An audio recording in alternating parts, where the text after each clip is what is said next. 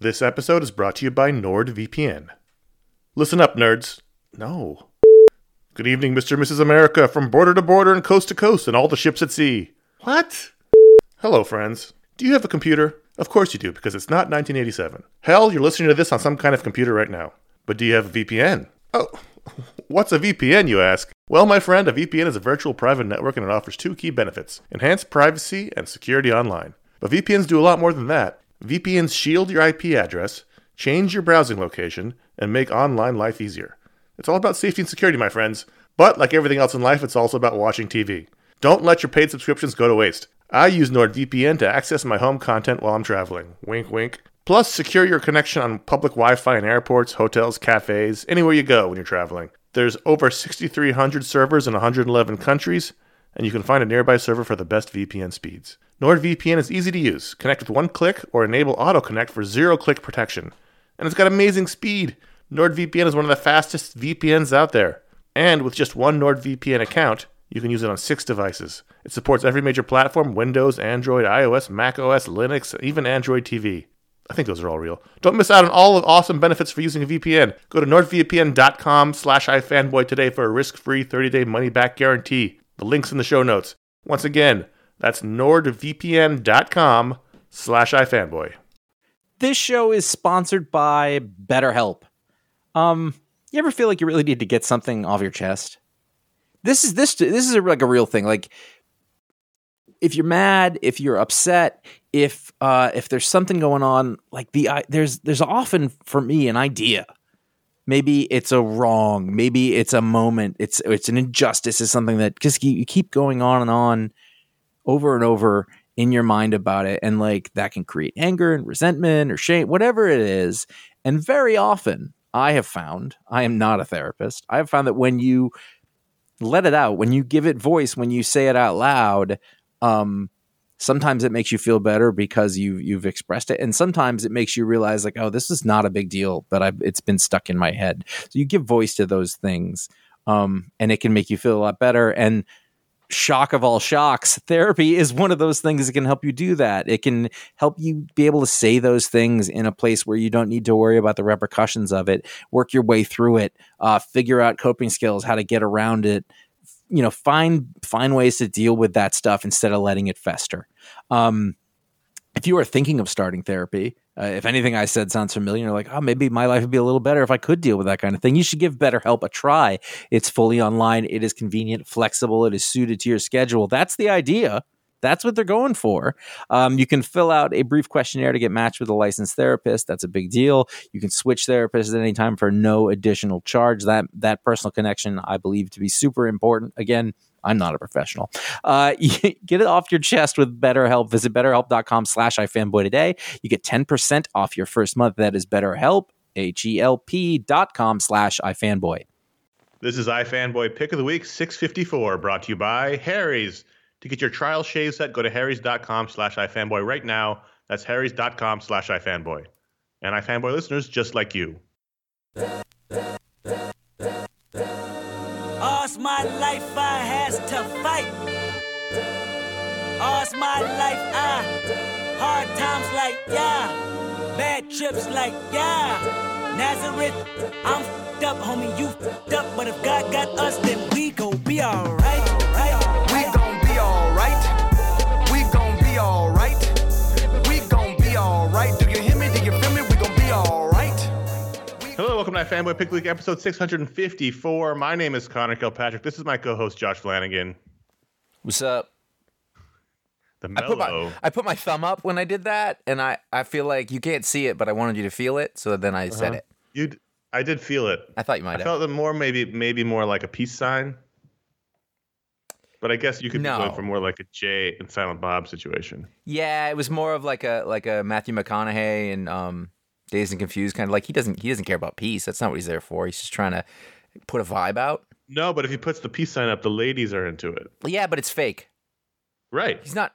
Yeah, but it's an artifice. Yeah, okay. The artifice is to get laid. Yeah. All right. So, we are iFanboy, and we talk about comics sometimes. Sometimes we talk about 90s music and 90s movies. This is becoming quickly, Josh, a 90s nostalgia podcast. Mm-hmm. So just strap in. I was doing the math on sort of like bands I really like, and I realized they were all pretty much formed while I was a teenager, and I was like, oh, it's so typical. Well, yeah, human psychology is typical. Like, even if I didn't know them when I was a teenager, sure, it still works out that way. We'll get to that in the music section, the new music section of the show. There is not a music section of the show. Don't patronize me. Every week we read a bunch of comics. One of us picks their favorite book and call it the pick of the week. We talk about that book, the other books from the week, the patron picks and patron powers. Maybe we have time, listener mail, although we keep going long. We're sorry. It'll be fun, though. Yeah. If not for you, for us. Well, that's all I can promise. Here's your spoiler warning. It's a review show. There'll be spoilers. Whoa. Exercise your caution.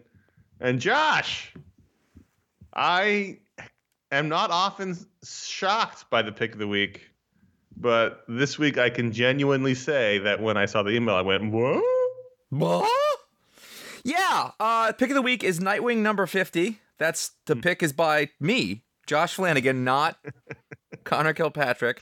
The story it would not have been mine. I would just say that. The story behind this is that listeners is that Connor hit me up on Wednesday and he's like, I know you're trying to cut books, but you should read Nightwing 50. And you even said not even for pick consideration, but for discussion.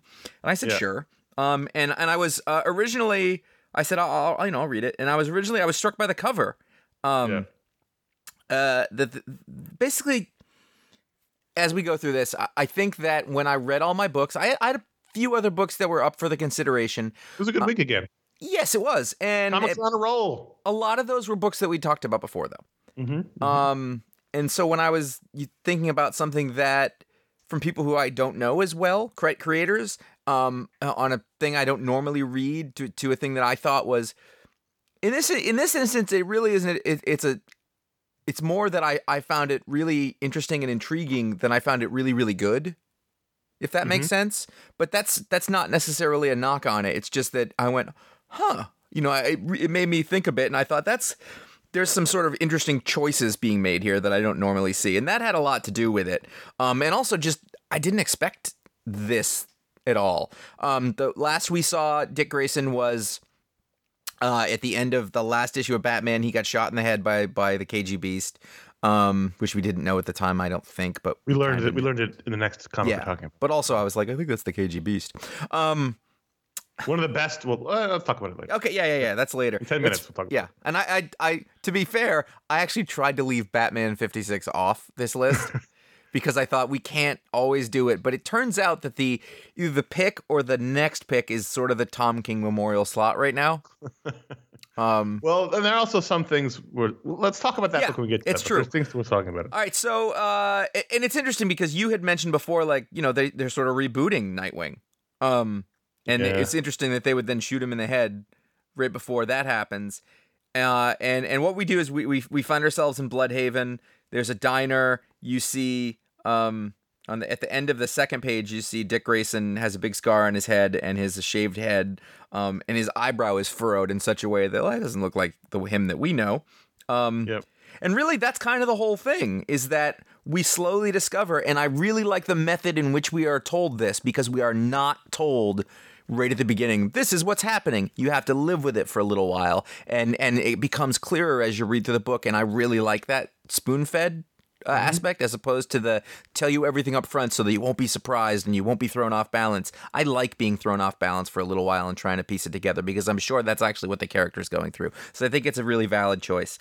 There's a robbery at the beginning, and he doesn't act the way he normally does, except at the end he does knock the dude out with a coffee cup, which is sort of hero-like because, instincts die hard, I guess. But he's very, very different, and we don't really have an explanation for it. And then we get some flashbacks, and I'm not entirely clear on who drew which part.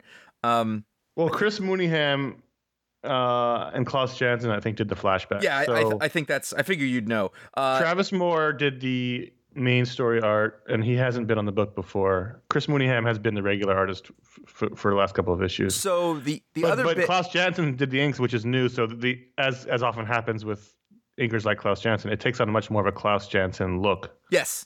than in the past. Mooneyham, he looks a lot like Romita Jr. Yeah, I mean, And I you can can see that here. but it's also heavily Klaus Johnson. Well, either way, from page one, I the scene in the diner, I went, I like this artist. I was instantly impressed by Travis Moore, which is what I figured it was. And then I know the name Mooneyham, because once you hear the word Mooneyham, it's a great name. It's hard to forget. And I assume that was him in the other bit. And yeah, the Klaus Janson bits are very obvious and good. So there was a very clear visual distinction between now and then, which, isn't entirely needed because the uniform is different, but it works really well in this. And then, so you kind of enjoy the past visual, and then you pop back into this completely different kind of focus, that the visuals have in the present, in Bloodhaven. And this Dick Grayson, who is virtually unrecognizable, up to the point where, he gets a job driving a cab. He's sleeping in houses in his briefs. Barbara Gordon. There's no way I know. Dick Grayson wears briefs. Right, but this isn't Dick Grayson. Dick Grayson wears briefs. Yeah. Well, though the thing is, he is now a man. So he suffered a lot of brain damage with the skull shot. Yeah. And he has basically no memory of his old self, his old life, and he's a man unmoored. He's doing bare knuckle fight club stuff. He's playing pool in seedy bars and looking like about to get into a bar fight while ladies admire his behind. He's riding motorcycles without helmets, which is a no-no. I mean, I think that, what is this, 6 weeks? It's not a long time after he got out of the hospital. I don't believe you want to get punched in the head in that incident. And I did think, well, that's just stupid, Dick. But he's basically just eschewing everything about his former life, and he's doing it, with a great deal of aggravation about it. And Barbara, she's quite distraught, which I really liked that, in that she's, basically the end of her scene was, I miss him, I need him, and I thought that was a really sweet way to do it, as opposed to just sort of, I don't know. I feel like there's more obvious ways that they could have done it, and I thought that was sort of handled really well, because it's disconcerting, it's jarring when you're reading it. You're like, why is he being like this? And again, like, it really isn't until sort of the last third of the issue where you sort of focus in on, he's really messed up. This is not a temporary thing. This is not, in comic book terms.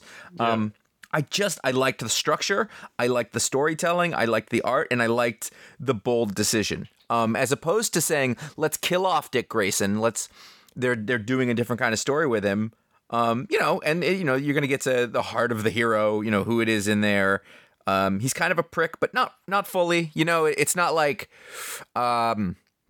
he's not mean. He's just kind of a jerk a little bit. And first of all, it seems like he took the job as a taxi driver so he'd have a house so he can sleep in the car. Yeah. Which I didn't think I picked up till just this moment, because he has been, as you said, sleeping in empty rich people's houses. Mm-hmm. But when Barbara shows up, that's when every scene started to break my heart from that moment forward, where she's trying to get through to him, and he doesn't really care. He doesn't know who she is. He takes her to one of her seedy bars where they call him Rick. Yep. Dan DiDio finally got his way. This is all got Dan DiDio's fingerprints all over it, so I have a hard time. And I'm not one of those people that has a problem with Dan DiDio on a business level, but I know he's been gunning for Dick for a decade or more. So this is irksome to me. Well, I will take it with a grain of salt, though, in that, like, this stuff always tends to be temporary. And sure. But at the moment, he gets to win. He gets to call him Rick. Yeah, but we're also calling him Gray. Yeah, but if in doing that, you're telling a kind of interesting story, and how this character who. I mean, the first flashback, I think, I'm going to flip to it right now, but the first flashback, Batman basically just says, stop showboating or whatever it is you're doing. He's like, no, it's having fun. And that is in contrast to this other guy who just can't figure out what it is that he wants and how to be happy and how to be unmoored. And I think from a craft perspective, I think Ben Percy did a really good job making a comic. No, it's the structure of the book is really terrific. Yeah. And that's right. why we're talking. I read it and I was like, wow. I don't know what to make of this. I really like it on a craft level. It hurts me on a personal level, which means it's a successful piece of art because it drew an emotion out of me. Obviously, since I love Dick and Barbara so much, I don't want anything bad to happen to them. But obviously, that can't be the case in a serialized format. So yeah, sure. I know that in my in my rational brain, my lizard brain gets really angry reading this, but that's the point. Yeah. They don't want me. No, they don't want Dick Grayson fans to be happy when they're reading this issue. That's the entire point of the art. The scene where he's basically turns to her and says, "This is my life," with the pool cue over his shoulders, with all his ruffian friends behind him. Look at the guy off on the far right, by the way. That guy's trouble. the lazy eye guy. Yeah. It just was like, oh, it was a knife to the gut, and then the scene at the end with Barbara back at the Batcave reporting back to Bruce and Alfred what happened in their meeting was also terrible, even with that terrible new costume she's got. And then I guess I didn't even mention the part because it's a comic book, but the subplot here is that the Scarecrow and Dick Grayson, have some history that maybe Dick doesn't even know about, but Robin really made an impact on the Scarecrow, and so this is a sort of backstory that was a little formulated that I'm sure will collide with the present. He burned all of his Nightwing costumes. I didn't like that. I was like, oof. That was maybe the one part where I thought that was a little too far, but also if I'm gonna accept melodramatic, like, hey, why there's a better way to do that. That's unsafe. Sell him at least. Yeah. No, not even that, but just setting a fire in the bottom of a building in a city. That seems, but it's a comic book. Reckless. Yes, reckless. I mean, it's bold. Yeah, I mean, bold. The other thing is that if you're gonna do like a radical shift on something and you're doing a high concept change, I thought this was a little subtle's not the word, but unexpected, I suppose. And I liked that I didn't see it coming, and it's working so far. So it was an unexpected pick, but sort of when I compared it to everything else, it felt like the right one to make. So that's why it's the pick. I'm gonna need Dr. Fate to come in and wipe this all away. Eventually the Sands of Time will do that. So having that perspective, by the way, greatly enhances comic book reading, and I feel like people don't know that. So for Batman 56, Tom King, Tony Daniel, Danny Mickey, Clayton Cowles on letters. We're going to hear that name a lot. One of the funniest things to me, so this whole issue is about Batman has found out that it was the KGBeast who shot Dick, and he's on the hunt. And so in the issue you just talked about, Nightwing, as you said, you had all these Nightwing flashbacks to when he was Robin, wearing that terrible redesigned Robin costume. And that Robin costume is in the glass case as a big dramatic moment. It is awful. You mentioned those costumes a lot, and I was looking at it going, that's terrible with the backpack straps. It's awful. Yeah.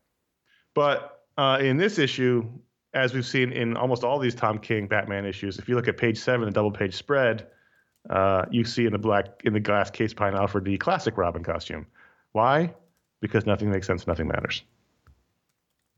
Yes, that's correct. Nothing makes sense. No. You just think at some point editorial would be like, okay, so we know it's terrible, but this is the suit. No. Anybody can do whatever the fuck they want. This was, I thought, a very unusual kind of Tom King story. Yeah, I can see that. But also at the same time, very Tom King. Yes. The crux of it was the confrontation between the KGBeast and his old asshole father before he confronts Batman. And that was more the framing device than Batman's investigation. And I liked it. And I liked the KGBeast. He was somebody, the KGBeast and the NKV Demon were from, old school Batman comics that I read when I was a kid. And I liked those. KGBeast was always really scary. He had a great costume. Those little short shorts and hairy legs. Hey, who was the guy, the black guy with the lines on his head in the bomber jacket? I don't know who that was. Okay, thank you. Because I almost called you because I was like, who is this? And I don't understand. And he seems to know everything. He's got a tiger shirt. It could be is it Batwing? It could be that tiger guy. Bronze Tiger? I don't know. It's probably Bronze Tiger. I didn't even notice the tiger shirt, to be honest with you. That's the only time I noticed it. It was very much what was your rule about It's Bronze Tiger. Okay. Yeah. Is the rule like you don't want everybody calling him Dick or Bruce if they don't know him? Yeah. And I felt like that. Yeah, that's one of our problems. It's on the list. That's why it's on the list. That was actually Ryan's contribution to the list. But yeah, I mean, it's only a small circle of people should call him Bruce at all. And even if you should be uncomfortable with calling him that. Yeah, you shouldn't feel good about it unless you're his buddy, and especially not like it's one thing to do it in JLA headquarters. It's another thing to do it in the middle of a fight with a bunch of ninjas. Yep. Now maybe they're undead, maybe they don't speak English. I don't know, but the point is, it's dangerous. Bruce And wouldn't also, have it. look, just identify the guy by name. I mean, I get that I had to look it up on the internet to make sure that was the Bronze Tiger, and it is the Bronze Tiger, but like, call him by his name. One time. Tom King. You hear that? I understand that people hate the old comics where everybody's called by their name and everybody's powers are identified, but it's actually really helpful. Yes. That's how people. And it's part of the idiom. Yeah. Like, even if it seems unnatural, it's part of the world that we're going in. When your comic book says Batman on the front, you can avail yourself of some of those shortcuts. He could have just said, "Shut up, Bronze Tiger." That would work. Or even if you wanted to modernize it, a little caption box that says, the Bronze Tiger is being forward here. Yes, I don't like his familiarity. As we said last issue, I like this new Tony Daniel. Yeah, his Alfred is great. Great Alfred. Great Alfred. Really good storytelling here. Also, I mean, obviously it's done in conjunction with the script, but a lot of great variety of angles and close-ups and medium shots. And I like that there's an old school trap that the Batman has been put in by Kanto from the Apocalypse. Yeah, I was like, oh, this is like some 70s Neil Adams torture. Great. Well, that was I think one thing Tom King does really well is he plays with time. And it allows him. He does this a lot in Batman, where we sort of get a montage of Batman doing stuff, and you get to sort of dip in on these kind of crazy things. We don't spend a whole issue of him getting put in this trap. It's just one quick scene, and I like that. It allows fun variety, and that's the fun comic book stuff that he gets to do or wants to do. Just call him Bronze Tiger. That's all. I'm fine with that. I'm glad that it wasn't just me who didn't know. That makes me feel a lot better. Well, I didn't notice the shirt. If I noticed the shirt, I probably would have got it. But for some I have no idea who the Bronze Tiger is, by the way. He's one of those kung fu guys. All right. Batman knows all the kung fu guys. But is he recent or is he from like the 70s? He's been around a while. Okay. He's I just closed his page, but let's see. He was created in 1975. During you'd expect during the kung fu boom in the culture, that's when all the kung fu guys came out in the comics, or a lot of them did. Mm-hmm. So I'm curious what you thought of Death of the Inhumans. Donny Cates, Ariel Olivetti, Clayton Cowles again, Jordy Belair in colors. So we have the full-on involvement of Beta Ray Bill, some great Beta Ray Bill flashbacks with Lockjaw. But we got the big reveal about who the Vox character is, and then a bigger reveal at the end. I liked it. This was almost pick of the week. Interesting. I kind of thought it might be, but I was curious just to think if you thought it was going to be cheap. No, I don't want the Inhumans to die. I don't need them to die in the thing called Death of the Inhumans. I mean, if in the thing a bunch of the characters think that they're dead and that's the story, fine. I don't want it, because that way I don't have to do they don't disappear. Like, they're good now for the first time in a long time. Sorry, Charles Soule. But it feels like the Inhumans, so to kill them after you get that seems like kind of a waste. Bittersweet. And also, like, I don't like Vox. It's the one part of this I don't like. Mm-hmm. So if they're switching it up, that it's just sort of a dressing for this creepy and weird Kree science experiment that makes him way more scary, by the way. Mm-hmm. You know, Crystal being tied down on a table while there are body parts and disaffected Kree scientist, that's much more interesting to me than they created a super Inhuman. Right. I like so the that. reveals that Vox was, at least at the moment, Maximus, Black Bolt's brother, who we thought had been killed. Mm-hmm. And then when they reveal that, we see the Kree preparing another Vox that is Crystal. Right. And it was locked. Yeah, right.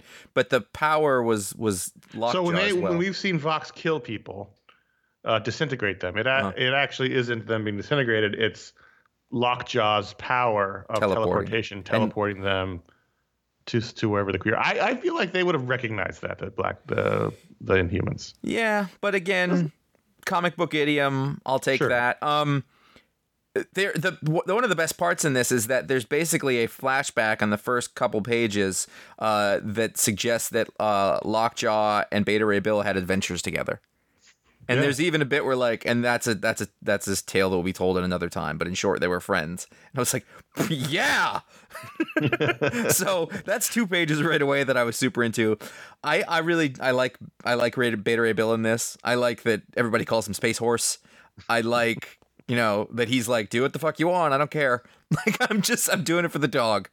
I do what I do for the dog would have been panel of the week. Oh yeah, no. That and the sort of the pause panel. I love a pause panel. The silent panel, and then Gorgon, whose head is off screen. That is one very angry horse. Like it's cheesy, but that shit's funny. There's a ton to like, and Ariel Olivetti is, is chiefly among there. There's one bit where. I don't know, it's like in the background, you've got Beta Ray Bill and he's up in the air, but his knees are bent and he's kind of in silhouette. And it totally just reminds me of sort of a Walt Simonson kind of piece of art. And I love that. And then finally. Oh, yeah. That's the beginning when they're fighting. It totally looks like Simonson feet. Yep. Page 4. That kind of drawing is one of the things like early on in my sort of comic world, I would notice something like that. And that kind of foreshortening along with silhouette. I love that. In comics, and then there's the cover for the next issue, by Carrie Andrews, sort of a shaggy Lockjaw on the ground, and Black Bolt. I was like, that's an amazing color. Although he looked kind of like a pug there, but He does look like a pug. I don't know what kind of dog he is. I honestly, Donny Cates is the man of the moment right now. He's getting a chance to run free, and he's doing a great job with these. This isn't reinventing the wheel. No, it's no. That's exactly why it's. Yeah. He has found a way to tap into the old school Marvel feel. We talked about it before. He's got it down.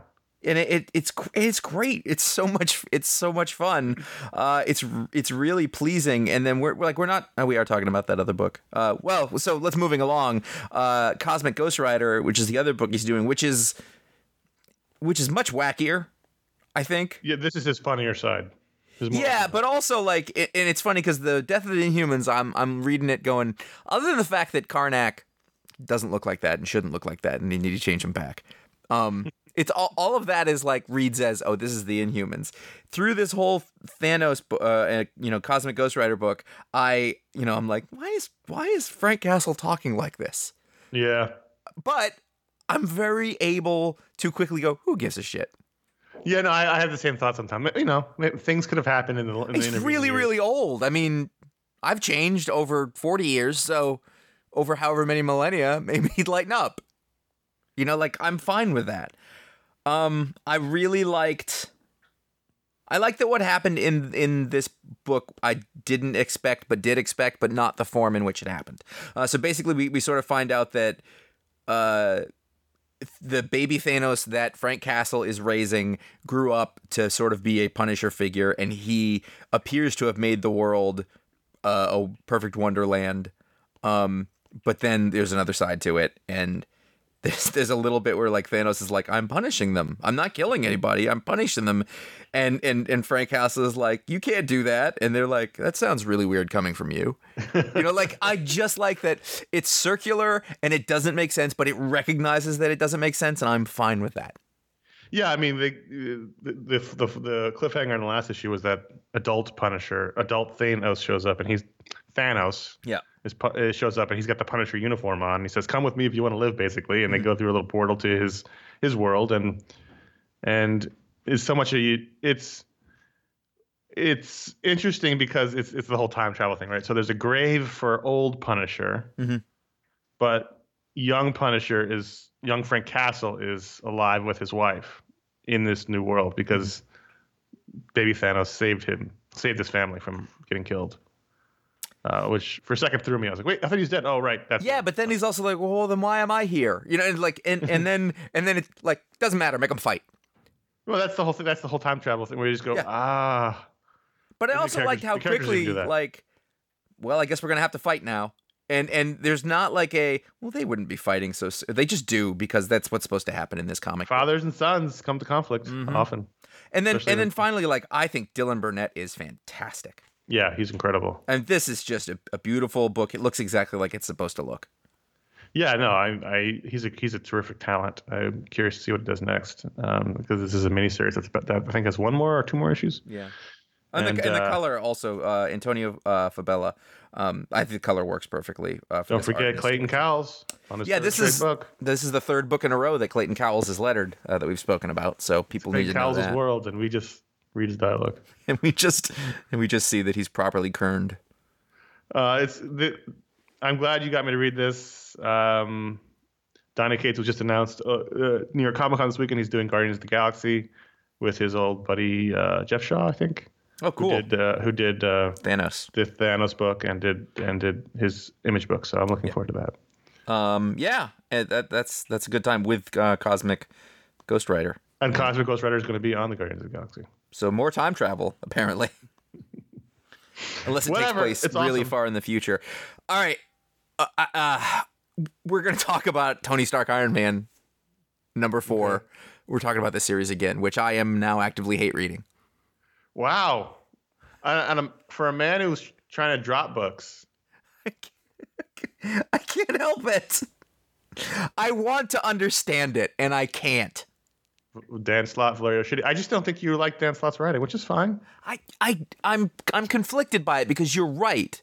There are parts of it that I act like I really think the structure and the concepts are all really good. There's a very small level of execution which just baffles me. It grates you. Grates on you. It does, and I it's almost like I find that conflict irresistible. Like I'm watching what he's doing with this, and I can't tell if he's a genius or he's an idiot.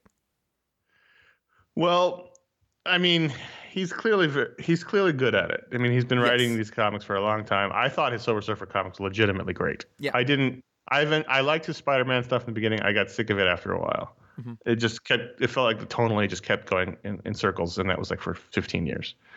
This I'm enjoying.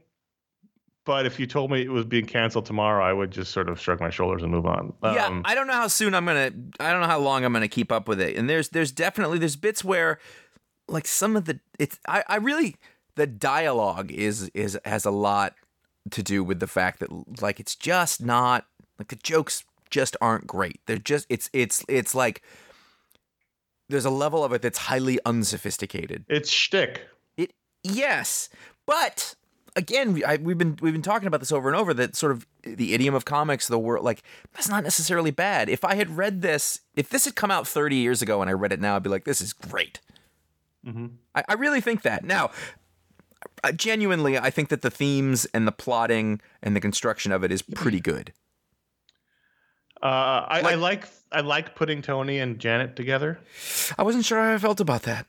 Because they have had these romances or flirtations in the past. I really liked the scene where she shows up and he's got the machine on his head that shows his thoughts. So when she shows up, he gets sort of busted. Yeah.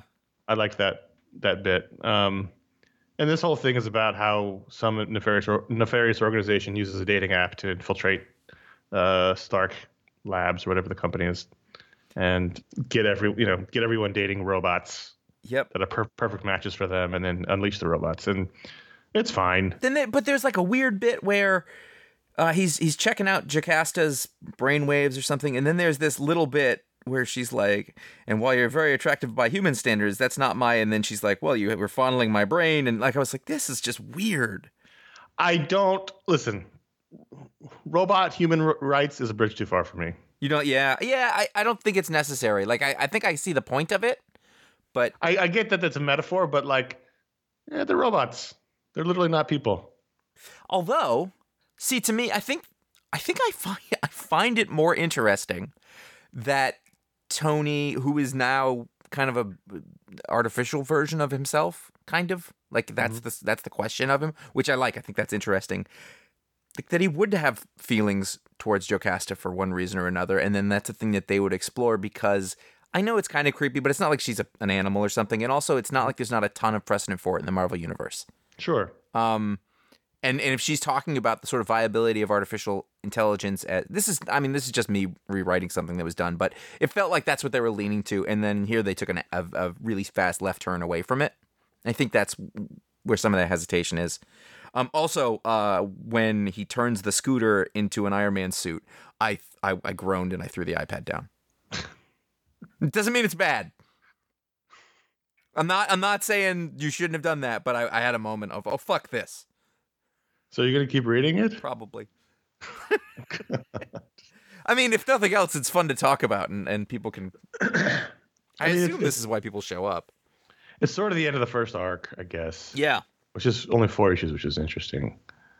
It's because it seems like it closes the loop on what they've been doing the first 3 issues with all these relationships, and his mom is now, I guess, dating the other scientist guy that they introduced, Bang.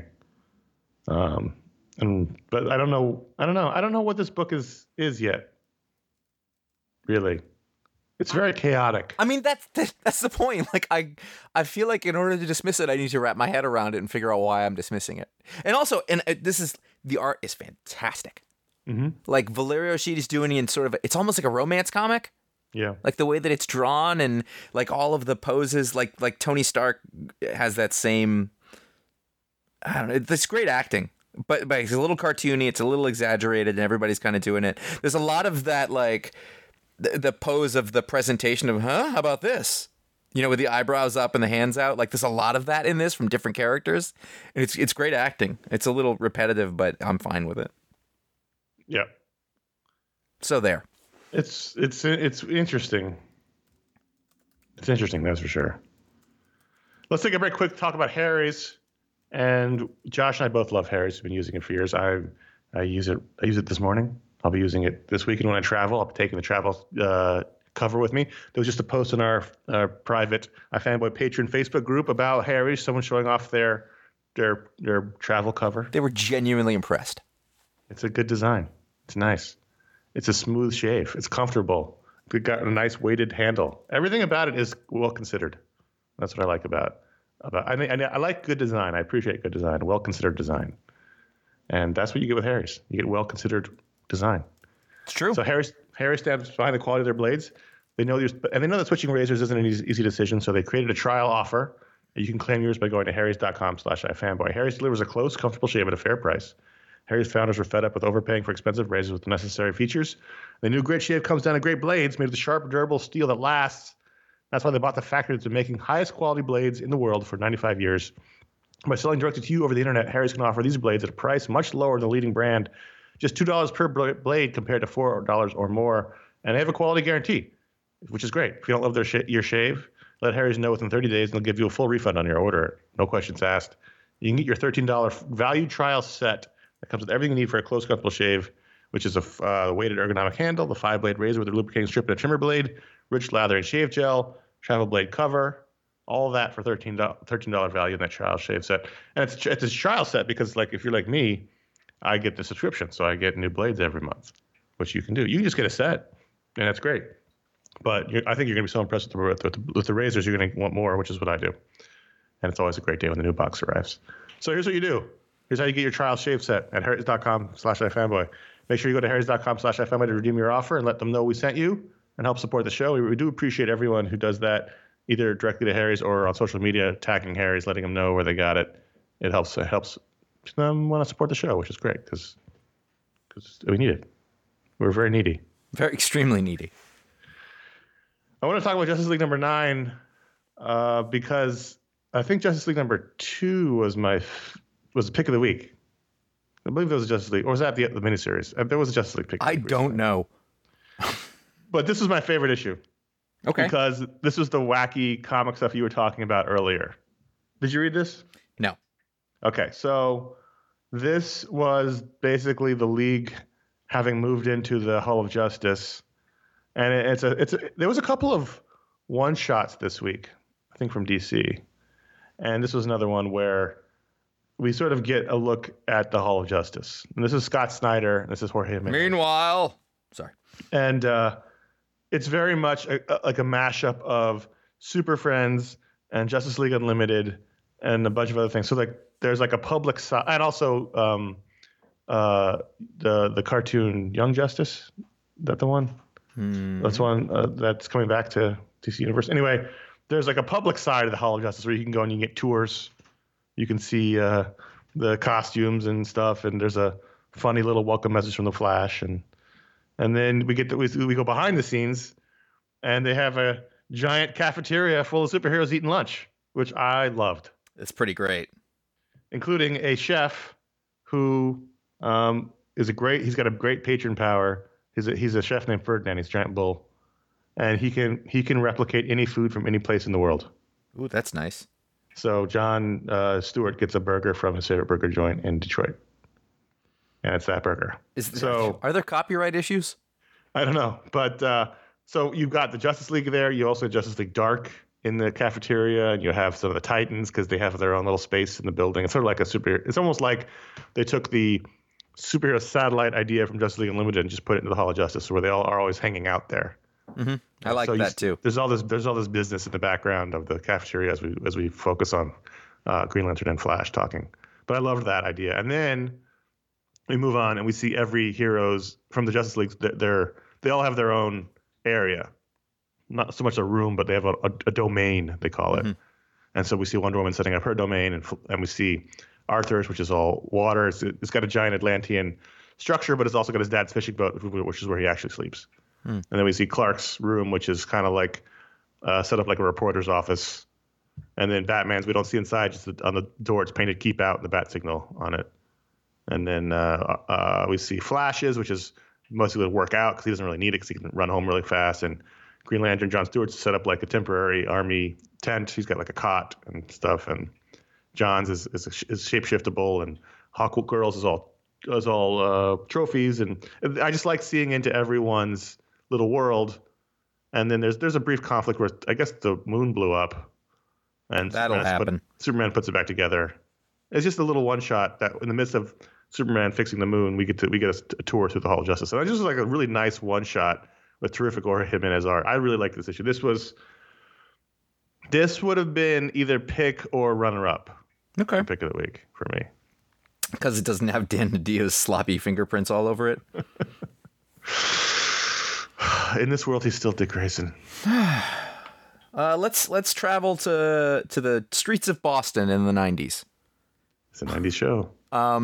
Dead Rabbit #1 out from Image Comics, written and created by Jerry Duggan and drawn and co-created by John McCrea. John McCrea of Hitman fame, as well as other things.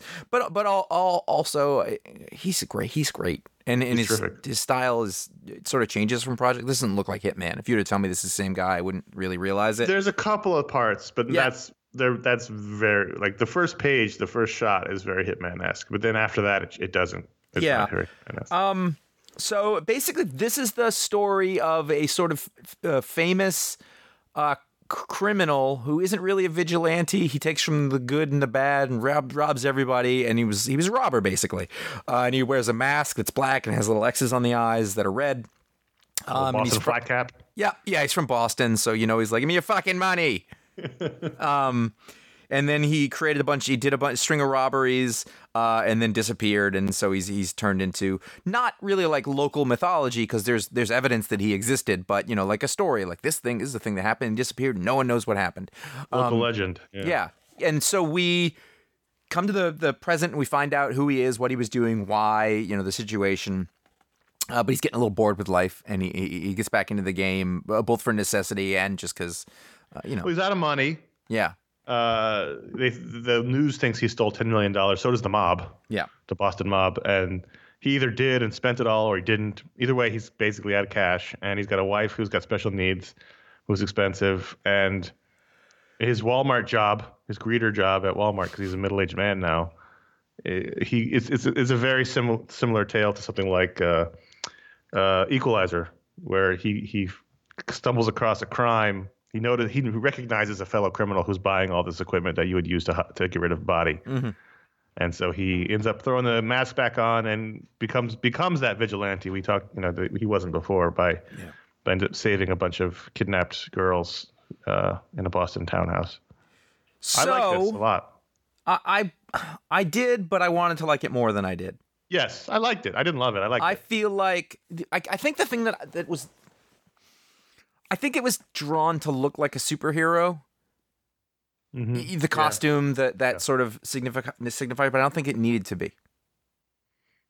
So I think there was that element. It's almost like, it's not exactly the same as if I complain that there's a supernatural element and something that doesn't need to be there, but I feel like this could have been a little more straightforward. You didn't need to have a costume and mask, but that's minor. Well, it gives them the mythological presence that makes him to the legend. Yeah, Just, I if get he's that. the guy robbing people, he wouldn't be getting specials in the news when the I know, anniversary happened.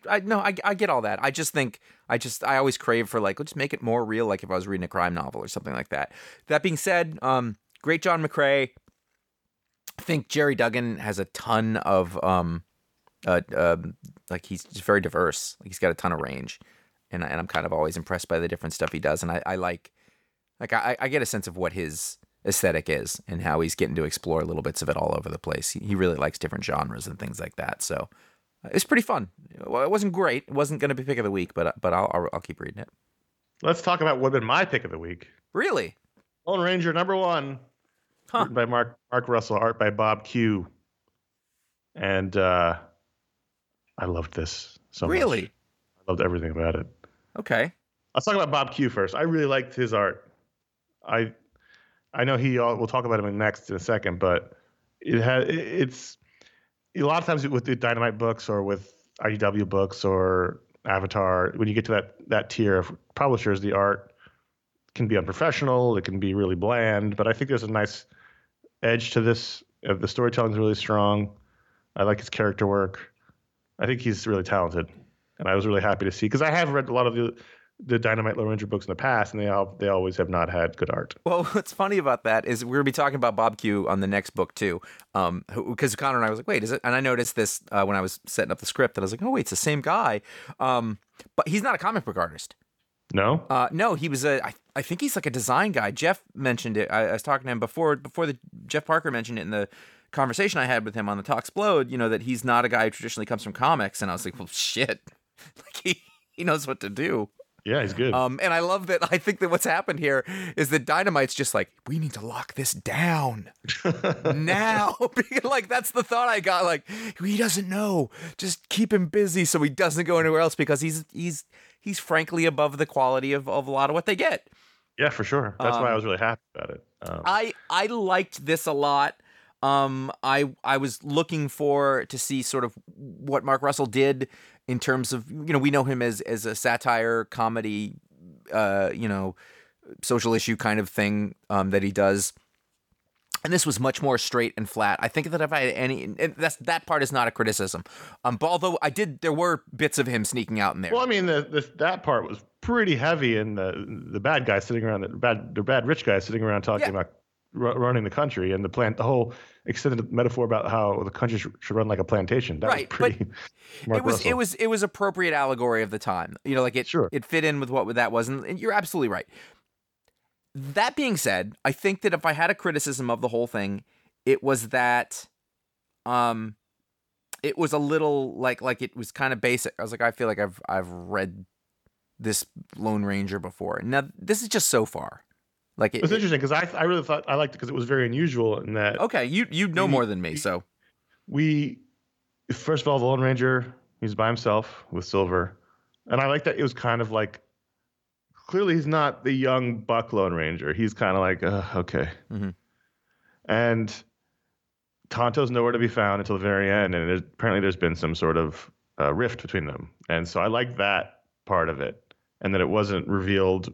There was a lot of silent flashbacks here as people were talking, which I liked. We saw how difficult it was on Tonto being the Lone Ranger's partner, and so clearly something has broken them up. And he goes to Tonto for help in this particular problem that he's dealing with these rich guys causing murder. He says he decides to help him, but very reluctantly.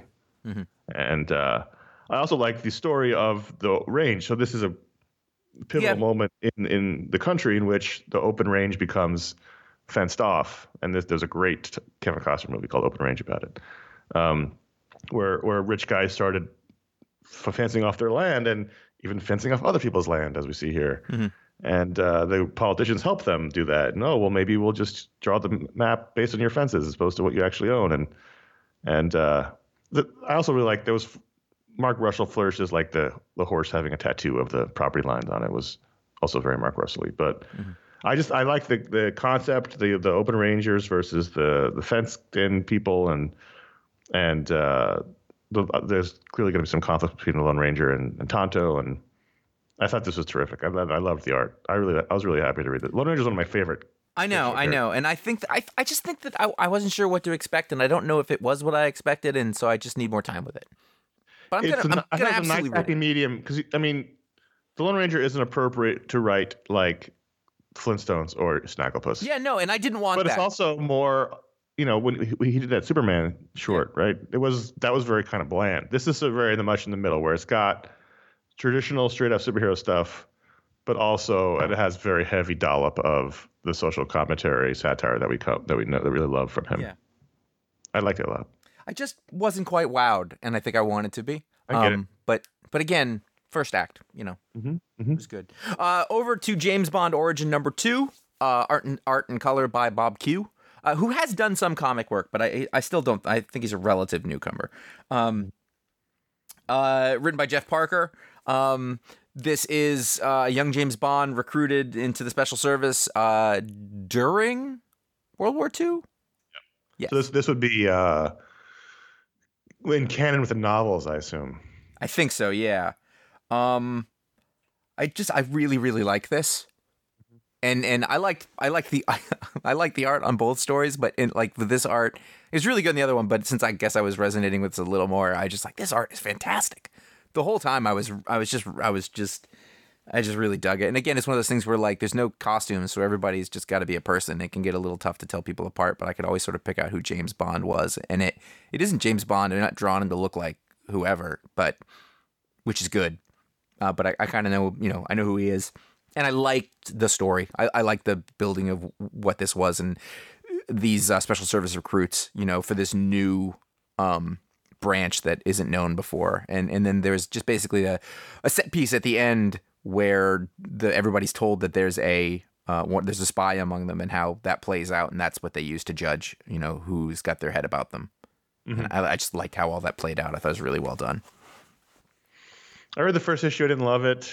But maybe I'll go back and read this one. It's good. It's just fun. I mean, it's one of those I just don't know if I need this story. I mean, basically his origin happened in Casino Royale. That was all right. I think about it like this. Imagine it's not James Bond. Imagine it's a Queen and Country story. Sure. No, that may help. That happening, just that makes it work 100% for me. The fact that it is James Bond. I'm not. I like James. I'm not a super fan. I don't really know a ton about it. I watch them, but I don't, it's not super important to me. So I'm very flexible with it. Okay. I can read the next part now then? Yes. Okay, good. You can go to patreon.com/ifanboy to help support the show.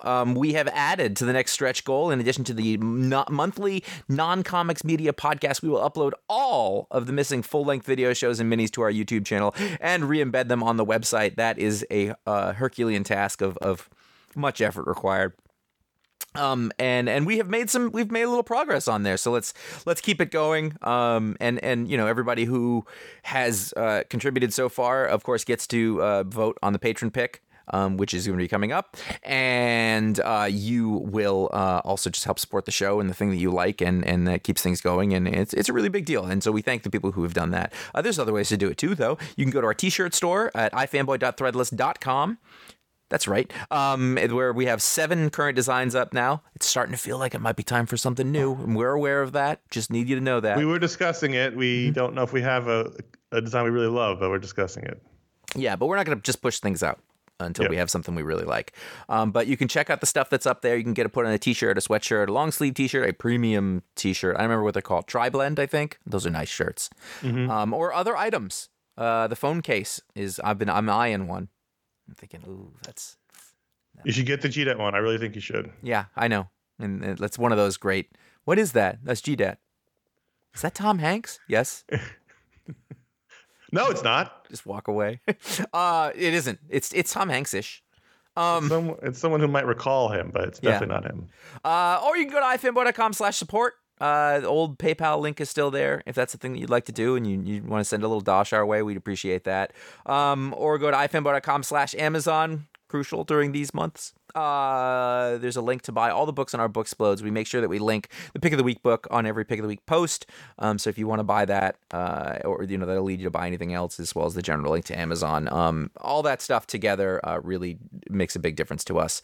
And we thank everybody who has taken part of it. Now, as we said, you would get a chance to vote on the patron pick every week if you are a patron. And this week they screwed us. Well, sometimes the patron power is used for good, sometimes used for evil. Mm-hmm. This week, we had a tie in the patron pick. As Josh said, everyone who's a patron can vote on patreon.com/ifanboy to add a book to the rundown. And we've had a couple of ties throughout the years, and that's fine. So the good news with the tie is we can spend less time on some of these books, like the first one, Batman the Max Arkham Dreams, #1, from Sam Keith, was one of the two patron picks. And the Max is a character I've never really responded to. I read some of the Max books in the 90s when they first came out. I think I tried all the New Image books when they came out. And our old co-host Ron Richards, huge Sam Keith fan. So it's unfortunate he's not here. Sam Keith is someone who certainly has talent. He definitely has an artistic point of view. He doesn't look like anybody else out there. I would never call him untalented. I just don't like these stories in any shape or form. I don't like them. I didn't like them as a kid. I only read a couple issues in the Max. Uh-huh. Just what he does, I do not respond to. I think his art is terrific. It's not necessarily my thing, but I would never say he's not talented. It's just I just don't like it. I also don't like it. I've never liked it. I never got it. I didn't watch it. It was on Liquid TV. I've looked at the comics. I've read Sam Keith stuff since then, Max and non-Max, and I don't understand it. It feels like one of those things that is supposed to be smart and poignant, and isn't. Like I really like it's for a little while I was like, well, maybe I'm missing something about this, and I'm really talking about the storytelling or what it is. Like I just don't understand it. It just seems really surreal, and I don't know if there is a point. Maybe that's what people enjoy about it. The art is a little more subjective. I can see I can see what people would like about it. I don't really like it though. There's one bit. So now that we've just equivocated the shit out of everything, we could probably talk about the book. But there is one book where Batman is standing next to whoever the evil doctor is guy, and like his face is really pushed out forward, like unrealistically, but you can actually see the outlines of his skull beneath his weird face. And I did recognize that, and I was like, oh, that's really good. And there's bits of craft. He's got the craft; it's absolutely there, but it's filtered through a Sam Keith, filter, and he's really good at texture. I feel like you get a sense of what things feel like if you were to touch them in a way that is great. The Max itself, I don't understand in any way. Yeah, the thing about his art is it sort of feels like it changes medium, even in the issue itself. Like it's more standard drawings and there's paintings, and I don't mind that. No, which I like, and I think some of it works better. I like his painted stuff way more than I like his sort of real traditional drawing stuff. The more surrealistic it gets, the more I like it. Mm-hmm. In the art side. It's the storytelling I just not really into, and I like looking at it. I just don't. The reading of it doesn't do anything for me. The best part of this comic was when I opened it up. It's at 60 pages, and I really, really shouted at everything. Like the universe, and then I realized it was 26 variant covers in this digital file, and then there was a bunch at the end, so it was only actually 20 pages of story. But which was annoying. I just did not like this. I'm sorry. I'm not a Sam Keith guy. He's talented. People love him, and God bless him. But I just don't. Yeah, I mean, just in general, like I read it. I read every bit of this, and I don't know what the point of it. And I knew it's terrible. I'm sorry. I knew going in, I was like, I'm going to hate this. I didn't hate it. I just don't care. And like Batman's in it. It just doesn't work. I mean, okay, Batman's in it. I guess that's an enticement. It's kind of interesting, but it doesn't last however many pages it is to get through it for me. All right. Should we do ratings now or ratings? Ratings. Ratings out of 5. 2. I'm going to give it a 2.745. I know what you're doing right now. Only because I think he is a talented artist. I like his art. I just don't like the stories. Yeah, I mean, but ultimately, if I don't care, then what's the point? Yeah, sure. Well, I'm not going to read it anymore. So Yeah, me neither. I wasn't going to read that book at all. I was going to read the next co-winner of this week is The Umbrella Academy Hotel Oblivion #1 from Gerard Way, Gabriel Ba, Nick Filardi, Nate Picos, and love the Umbrella Academy books. The first 2 series. One was just the Umbrella Academy. The second one was Dallas. At least those are the ones I read. I don't know if there's more than that. I think that was just the 2. The problem is, the last one I think came out 9 years ago, and this book does not help you. I didn't have time to go back and read where we'd left off. All that I remembered was that I really liked it. We all did. I really, really liked it a lot. It was Book of the Month, one of the collections. It was, I mean, Gabriel Ba, him and his brother. I know that his brother didn't do anything with this book, but they are terrific artists. Some of my favorite artists and people working in comics in general. I love the way this book looks. I always buy their indie stuff, but I can't even know. I don't even know if I can say how I felt about the story because I'm just so lost. I guess that's this detriment, but I feel like if I read the first 2 books recently, I may love it. But I don't know. And I feel like I'm almost doing a disservice because I started reading it and I was like, I have no idea what this is, and it had been such a long time, and I don't know if that's my failing or the failing of the work. Well, I mean, but I did decide. There's an argument on either side where if it's a sequel and the last chapter came out 9 years ago, maybe you should have a recap page or something, for to help your readers along. Or they could just say, look, this is the sequel. If you want to know what happened, go read the first 2. Yeah. I can respect both choices. But I decided that I thought, well, we're going to see how the work stands on its own. And I know for a fact that I really enjoyed those last 2. So let's go for it. And not too long into it, I thought, uh-oh. And it's left me in a position where I find it very hard to judge. Yeah, I'm almost going to have to asterisk this rating. Yep. Because I actually do. It did make me want to go back and reread them because I did really love them. The problem is they're in the storage unit in some random box of books, and I'm never going to be able to find them. Yes, exactly. Because it was a decade ago. The Umbrella Academy Hotel Oblivion #1. I'm going to go right down the middle and say, no, I can't go down the middle because that's 2.5. I'm going to say 3 stars with an asterisk because I can't go any higher than 3 because as beautiful as it looked, I was really lost. However, I feel like if I had read the other books previously, I might like this more. So I'm going to say 3 asterisk. 2.5 asterisk. I can't go lower than 3 just from the art alone. I know, but I thought that. I mean, one thing that I think is is that if you're coming back after that long, you're doing anything, there should be a hook in it that grabs me just because it's a story on its own. Yeah. And that didn't happen. End of the day. Yeah. Yeah, no, for sure. I mean, I had to do a lot of there was like little kids with numbers on them and now they're older. And like there's a lot of like digging through the deep recesses of my head. And then I think reading the little in the back during the Dark Horse back matter, not the back, there's a little like plot summary of this issue that I just read that's like in the solicitation part. I was like, oh, that seems more familiar, but still. I mean, I also don't think it's invalid to sort of point out, like, I've read a bunch of Gerard Way stuff since then, since the Umbrella Academy, and I have not connected with any of it. It's interesting. I like his stuff. I love it. Yeah, no, I get that. Which is fine. Everyone's different. It looked good. Like they haven't lost a step. Or I want to refer to them as brothers, but it's just the one on this one. Yeah. So there you go.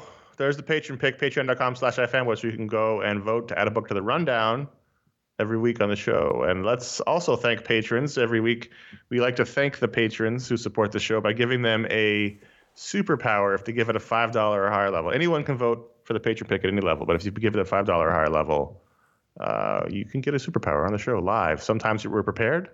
Sometimes we're not. Josh, which one are you this week? Kyle Southcombe is able to button and unbutton things with blinding speed.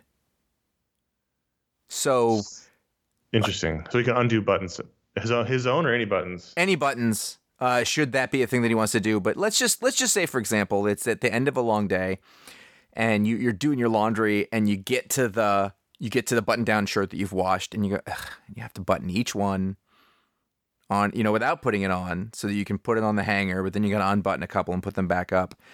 That tiny daily inconvenience is completely mitigated by his ability to Is button it more and like unbutton he quickly. just snaps his fingers and they're all buttoned, or he actually does the buttoning like the Flash? Yeah, no, he does it like the Flash. But his perception is still not that it's taking as long as it would take a normal person. I see. Interesting. Is it because it's winter now and you've got a lot of layers? I am noticing that I'm having to pull other shirts out, and then laundry. It's just taking a little bit longer on a thing that I don't want to be spending my time on. Just those few seconds. Because all my jeans are button fly, so you must hate that. There is that. I like the idea of the button fly, but there's a longer. I don't have time to constantly seduce myself, slowly unbuttoning each one. All right. Okay. Jason Reinhardt, he has sort of like a spidey sense in that when he's about to do something or make a decision, a warning light goes off in his field of vision. Okay. So like maybe it's just a yellow light. If it's not, not that big a deal. But maybe it's a red light. He's about to make a really bad choice. Really bad decision. Is the warning light correct? Like, is it a dependable? It's dependable. Like he's like, I'm gonna have. It's like a closing time. He's really drunk. I'm gonna have one more round. Yellow light goes off. Not a good idea. Not good. But maybe some sort of life choice. Like maybe I'm gonna quit my job to start my own company. In the middle of a financial crisis, red light goes off. Don't do it. It's prescient. It knows what's up. Now he may not listen to it, but does he know that it's always right? He does, but the thing about people and Jason also is that sometimes you're like, "Fuck you, universe! I'm gonna do it."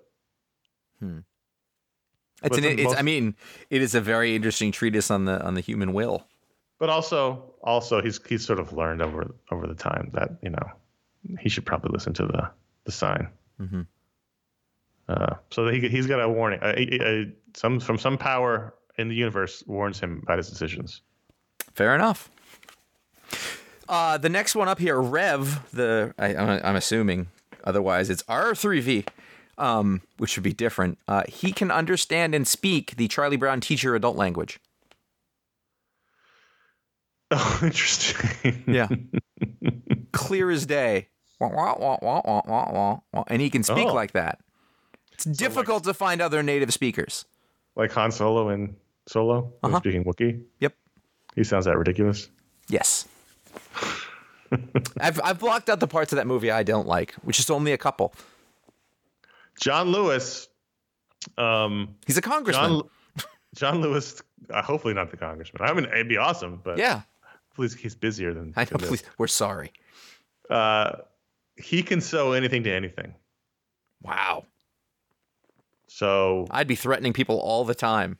Cloth. You kids, shut up and sit down, or I'm going to sew your face to the couch. I mean, obviously, yeah, he could mend your clothing, but he could sew metal to plastic, faces to couches, arms to cement. It doesn't matter what the material is; he can sew it together. And it's how good is that going to be? Because even buttons, it's an expert sew. Right. So it's not foolproof, but it's fairly dependable. Yeah, for sure. And he's real good at fixing buttons that fall off. Sure. Like if Kyle was too fast. That's the thing. Like Kyle's shirts are not necessarily made to withstand supersonic buttoning and unbuttoning. So Kyle should make friends with John. And be like, "Hey, buddy, I lost 4." That's one of those things, though. Like you get a text. He gets a text from Kyle, and he's like, "Oh, I'm not answering this." God damn it. This is the last time, Kyle. I've told you to slow down. Otherwise, I'm gonna have to sew your face to the wall. And you know I can do it. For just you just sort of live with it for a week.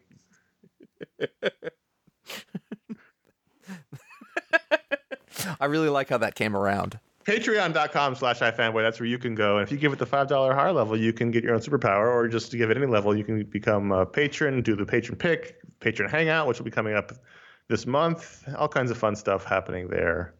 What is there anything else? There's other stuff. I can't. There is. There's definitely other stuff. There you go. So let's do an email. Yeah, let's do that. Tim from Seattle, Washington says, I've been working my way through Simonson's Thor, thanks to Josh's recommendation. That's Walt Simonson. And fairly early in the run is a gag that caught me completely off guard. After losing his ability to turn into his alter ego, Donald Blake, Thor goes to Nick Fury for help with a secret identity. Fury puts him in normal clothes, but is concerned that he's too big and beautiful to pass as a normal person. And he gives him glasses to wear because, paraphrasing here, they always work for that other guy. Now let's go test it out at a press conference outside. Thor walks out the door and immediately bumps into Clark Kent, who drops all of his papers and then apologizes for being a klutz. If this appearance wasn't obvious enough, Lois Lane is also there, and she calls him Clark. As Thor walks away, Clark looks over his shoulder and thinks, gee, that looked like could have been. I could have sworn. Nah. And I don't think that I've ever seen such a blatant cameo of a DC character in a Marvel universe or vice versa. Is this common, and I've just never seen it because I'm too new to comics, or is this something that was more common back in the day? The second one. Yep. There was always sort of this winking thing between Marvel and DC, and if you really drilled down into it, you could say that they existed in the same universe, sort of, because they would constantly, this kind of thing would happen. But as we talked about with other subjects like official crossovers, number one, the people in charge hate each other. Number two, they're now part of bigger conglomerates. I mean, DC was before, but they had much more of an autonomy then. And try getting that past a Marvel lawyer now. Yeah, and the value of the IP is in a much different place now. Yeah. So there is that, and then the other thing to keep in mind here is that Walt Simonson is and has been married to Louise Simonson, who wrote Superman for 1 billion years. Yeah. So there is that also, and you know, Walt did his work over at DC too. He's done the New Gods. He's done plenty of stuff there, but I would say that there used to be a more collegial attitude. Yeah, and a wink and a nod. Like, these are all sort of goofy fictional characters in this weird world. And you know, one of my favorite things about the old Superman Spider-Man crossover was the implication that these characters were in the same world. They just didn't interact. Mm-hmm. Even though it doesn't make any sense. As a kid, you could sort of wrap your head around it. And that happened. These little cameos happen a lot. It's especially true with Clark Kent in the Marvel universe. I've probably seen him the most in that era, sort of be joked about. And then it just sort of happened. Peter Parker in the DC universe sometimes. I was trying to think of other examples, and this isn't exactly the same, but the Wolverine had a very big part in Dave Sims' Church and State. Sure. You know, and this is about the same era. Also, if you go to when Image launched, and in the very early issue of Spawn, they had, you know, he had basically all these Marvel DC characters in jail, and it was the implication was that they were trapped. The creativity was trapped, and these characters were trapped, and characters like Spawn, who were creator owned, were free. And I mean, that was much more lax up through the 90s. Yeah, I mean, I think you'll still see it a little bit. There's people are allowed to parody and do things like that, but it's just not. It's not that world anymore, really. I'm sure it still happens. I mean, there's no secret too that, like, you know, every third superhero book is an allegory, you know, of, you know, that other character. This is so and so's Superman story that he couldn't do as Superman, so it's something else. Alan Moore made a career out of that. So I found a page on CBR while we were talking. 15 times Marvel and DC heroes secretly crossed over, basically. And the most recent one I see is 2011. In the Teen Titans book, the Xavier Mansion burned down. That's a very subtle one. They just drew it to look like that. But if you go to 92, you're looking at, in a Hulk book, he punches Doomsday. Mixie's Pitalik turns into the Impossible Man. Like, they just all kinds of things. where they would just have fun with each other because they could. Yeah, and like it was a different time. In the post '86 world, everything started getting more serious. But there was a little while before it really took hold of everything. Here's a fun one. '93. Kyle Rayner is in Greenwich Village, and he asks someone for help with directions, and it's Wong. And Wong says this neighborhood is a bit strange. So I mean, they just up through the '90s is basically when you could do it. Yeah, but I mean, I bet if you keep your eyes out, you'll see some version of it, however subtle. Yeah. Good question. Oh, I remember that. Remember in JLA, Grant Morrison, the White Martians killed all the heroes, and in the smoke, one of them was Wolverine, one of them was Doctor Doom. I remember that one. I don't remember that, but I'm sure that, yeah. And actually, they're showing the one that referenced in the email, the Thor one. Mm-hmm. Yeah, it happened a lot more. It ended in probably the early 2000s when the new leadership took over Marvel, and they don't like each other anymore. So there you go. If you would like to ask a question or send in a comment, you can email us at contact@ifanboy.com. You can also send a audio recording, a voicemail there. Again, if you do that, make sure it's not too long because we can't play something that's really long. So keep that in mind. And thanks for everybody who sent them in. We try to get to as many as we can, but apparently we talk about books too much. We'll figure it out. Yeah. So this past month was our book split on Superman Blue Volume 1, 300 plus pages of wacky Superman adventure that we really enjoyed.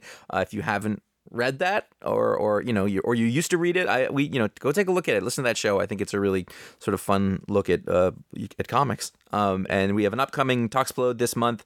I don't have it completely nailed down yet, but I think I know who the guest is. They have agreed. We just got to schedule it after. I don't know if you know, there's a big convention going on right now, and then things calm down a little bit, and we can fit that in. Sucking all the air out of it. Mm-hmm. I don't know what it is. Last week we mentioned our old co-host Ron has a new podcast called Finale. Check it out at finalepodcast.com. It's where he and Carrie talk about a series finale TV show episode that he has watched the whole series of, and she's never seen before. And they just did the Wonder Years, which I enjoyed quite a bit. But also we wanted to reiterate that there's the next 3 weeks in a row, counting this week, and the next 2 weeks after this, there's comic book related stuff coming out. Venom is out in theaters right now. Next week, Titans premieres on the DC Universe app, and then a week after that, Daredevil season 3 happens on Netflix. There will be no shows in any of those for various reasons. Christmas has been canceled. We don't do TV shows anymore. Venom we have zero interest in, and the reviews definitely put the if there was a chance that it would have been not just a horrifying pain fest, I might have Life's considered short. it. Yep. So really we'll be back in December with special editions for Spider-Man, into the Spider-Verse, and Aquaman. We're looking forward to those. In the meantime, you can head over to ifanboy.com. You can find all of our podcasts, including our weekly Pick of the Week show, and our Booksplode, and our Talksplode, and our other special edition shows. Everything, including you can also go back and dig through if you're a new listener. You don't know we used to do. It's been 5 years now, Josh. I realize that we've been done since we did the website, which is crazy. But for 13 years, we did a fully functioning website with tons of content, and most of it's all still there at ifanboy.com. You can check it out. Great articles and great columns and great goofy nonsense there, and it's all still there for you. Some great, some were terrible. We were learning. All over at ifanboy.com. Also, if you want to find out what the pick of the week is before the show comes out, like us on Facebook at facebook.com/ifanboy, and follow us on Twitter at ifanboy, and you can follow us individually at J. Flanagan on Twitter and Instagram, and at CS Kilpatrick on Instagram. I'm just saying, if I was up for Supreme Court nomination and they pulled up some of my early reviews and asked me if I stood behind them, I don't know that I'd make it through the hearing. That's what I'm saying. If you dig the show, you can write a review for us on iTunes or a star rating there. That's really helpful. But even better than that, if you let people know about who might be into it, that enjoy the kind of thing that we do, or they're looking for something else, or, whenever I say, what are your favorite comic podcasts? And most of the time people go, yeah, I know about that show. I know it's not for me. No. But we always like seeing that. That's really helpful. Thank you, everybody. Do that. Tell folks about it. Do your part. Do it now. That's your job. Do your bit. Do it. Queen and country. Buy war bonds. Buy iFanboy bonds. We don't have them yet. We should issue bonds. Yes, we should issue bonds. I think that sounds like a perfectly reasonable idea. Cryptocurrency. That's still a thing, right? I don't know. I We literally should, don't know. we should do an initial coin offering. Sure. All right, we'll get on that. Okay. Until that happens, I'm Connor. Josh. Know what we're talking about. Get another dollar just to keep you in the presence of your Chico.